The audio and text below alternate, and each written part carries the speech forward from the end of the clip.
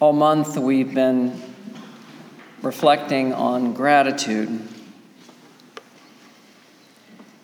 And given the state of our world, what we know individually, and of course what we hear about on the news, I've found myself this week feeling grateful that things aren't worse than they are.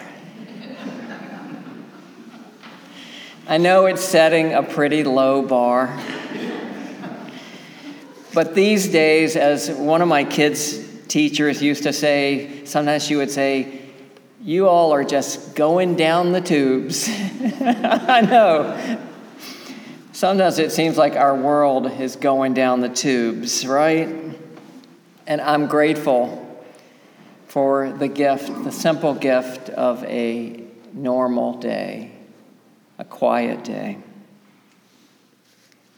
Earlier this week, there was a column in the New York Times by David Brooks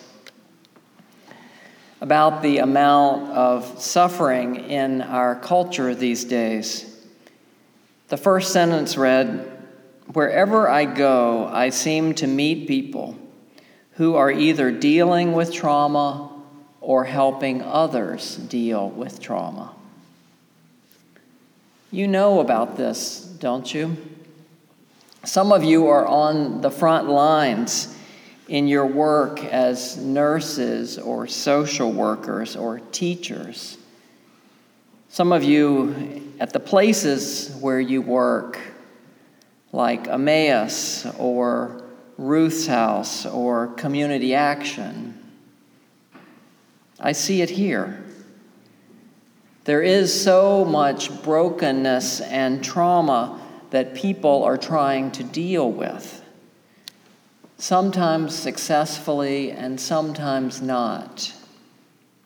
I find myself wondering what allows some people to heal from trauma and go on to lead good and happy lives, and why do some people seem unable to do this? It seems a mystery to me. Certainly, access to resources is part of it. Whether you have supportive family or friends, whether you have enough access to food and housing and the services that you need.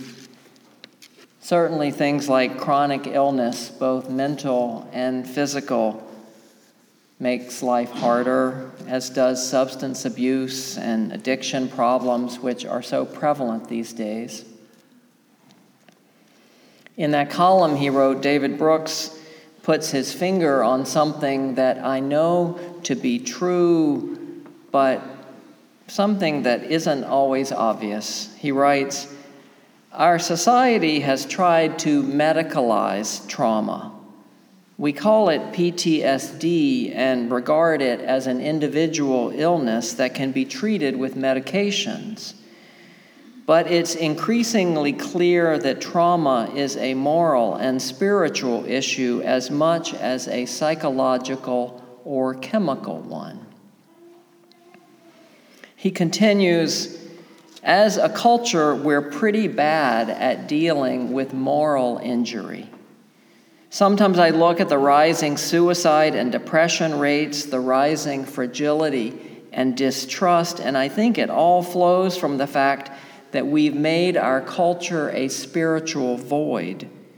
When you privatize morality and denude the public square of spiritual content, you've robbed people of the community resources they need to process moral pain together."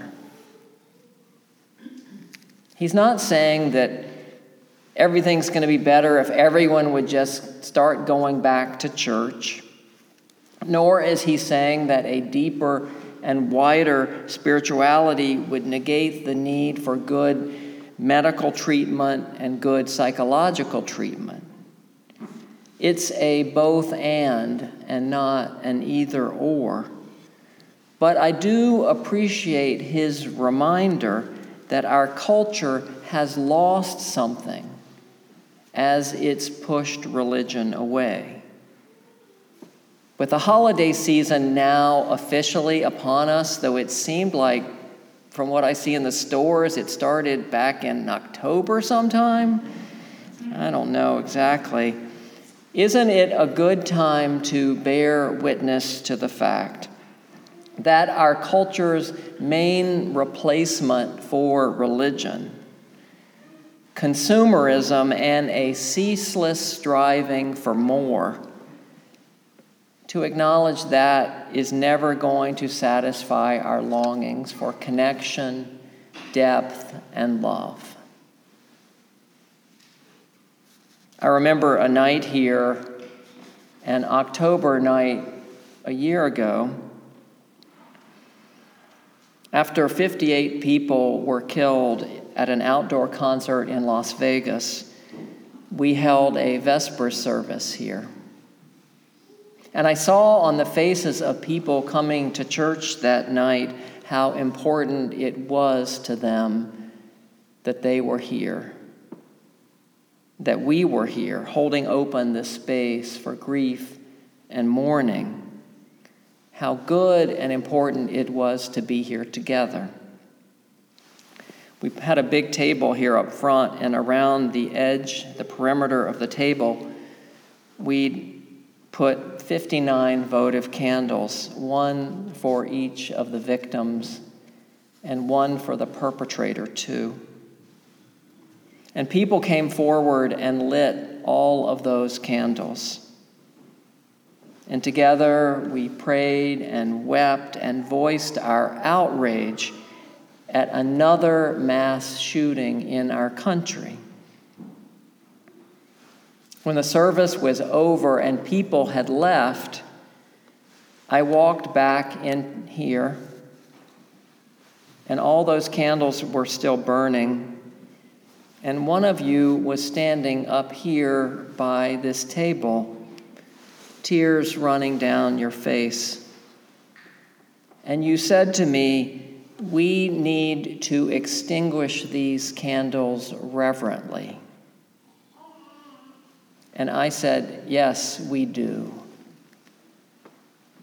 And so we stood there in silence for several minutes, and eventually I said a brief prayer, and then quietly and carefully we started extinguishing those candles, putting out each of those lights that stood for each of those lives. And on my way home that night, driving in the car, I found myself thinking of how grateful I am to be in this with you all. How grateful I am to be part of a community and a tradition that has these ways to respond when tragedy strikes and when good things happen too. How grateful I am that we have rituals which start to help us to heal what is broken. I'm not saying that I don't think there need to be other responses too, but I do know deep in my bones that when we don't know what to do, and when the impulse is to rush off and do something, do anything, then often what is needed is some time and some space to sit with one's grief and brokenness and not run away from that. And I'm grateful to be in a community where this is wanted and even expected. Because this is something our society has largely forgotten how to do, right? How to hold a sacred space in the public square. How to speak to the spiritual depths that people are both resistant to and hungry for. How to gather in reverence. How to be led into moments of awe and wonder and connection. How to come together despite the differences that could divide us. Last Sunday afternoon, my wife Tracy and I attended the memorial service for the adult son of some friends of ours, a man in his 40s who had taken his own life. During that service, people were invited to do what you all do here every Sunday, but at that church it was an unusual event. They had candles down front and said people could come up and light candles at any time, and people continued doing this even after the service was over. And for me, it was a poignant reminder that at times like this, words are not enough, that we need physical acts and tangible acts of reverence and ritual to embody all that we're feeling. But it's gotten harder to do this in the public sphere. I used to watch one of those hospital TV dramas. I think it was the show ER, which is dating me because that was a while ago. I think this was when I was back in divinity school. And every episode, things would go from bad to worse. And there would be a problem. And I would find myself saying out loud, "Where's the chaplain? Where's the chaplain?" That person never showed up. The good news is that in some settings these days, spiritual care is being addressed. The need for that is being addressed. And hospice has helped. And the growing number of interfaith chaplains has helped. Our local efforts at Interfaith Dialogue, gathering in each other's faith communities to share about our traditions over a meal, this helps too. And something we Unitarian Universalists are naturally good at is being open to varied perspectives and learning how to translate and make meaning across difference, holding open a space for people with diverse theologies and spiritualities to enter these depths together. These days, I'm simply grateful that you are here, that we are here. I'm grateful for what we have here, and I'm wondering how we might share it more widely. Because I sense the world is hungry for what we have. And maybe this isn't that new, though there is a new thing happening in our land, it seems.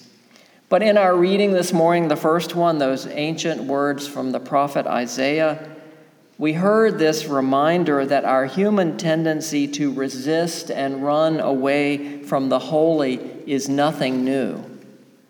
Way, way back, Isaiah wrote, "The Holy One says, in returning and rest you shall be saved. In quietness and in trust shall be your strength. But you refused and said, 'No, we will flee.'" Still, Isaiah says, the Holy will hear us when we cry out in times of trouble. And when you turn to the right or when you turn to the left, your ears shall hear a word behind you saying, "This is the way. Walk in it." Isn't this what good religion does? What good ritual does? It reminds us that there is a way that is good and true, that is available to us, that helps us walk in it together. And isn't this what people are hungry for these days? These shared experiences of reverence and meaning. The poet David White, a modern prophet, writes of a time he was with fellow pilgrims, and they were reminded of what we do know in our bones but so often forget. He writes, we stopped to say a simple word of thanks that we could walk to this place and find it, like a promised understanding, like an intuition long held, that it stood always at the end of the long road we took to get here, as if to welcome us, as if to teach us and hold us in this time now. To understand at last how close the threshold is that takes us like a blessing from a world we think we know and turns our face to wonder. That takes us from a world we think we know and turns our face to wonder. There's a poster in my office created by the Children's Defense Fund. It has a child's crayon drawing of a boat on a bumpy sea with the words of this fisherman's prayer, "Dear Lord, be good to me. The sea is so wide and my boat is so small." This sense of perspective, this awareness of our individual smallness seems out of fashion these days. Our consumer-driven society seems to want to make us think that with a few improvements, our boats would be sufficient enough. But if you've ever seen the ocean in a real storm, you know that even a large boat is oftentimes not enough. And we're in a storm these days, right? And we need all the help we can get. So isn't it obvious that our individual boats are not enough? I'm remembering a scene from that old movie, Jaws. Do you remember what Roy Scheider says when he first sees that great white shark? He says, "You're going to need a bigger boat." To heal our wounds, to engage across our differences with these holy mysteries, what our society needs these days is a bigger boat, larger and more generous ways of being religious, of touching these depths together. And this is something we can and should be part of. And the truth is, a bigger boat isn't something any one person or group can build all by themselves. It's something we create together when we open ourselves to one another and to the Spirit, when we join hearts and hands, when we trust there is a power moving among us that will help us and heal us if we will let it. This is what our world hungers for these days and needs.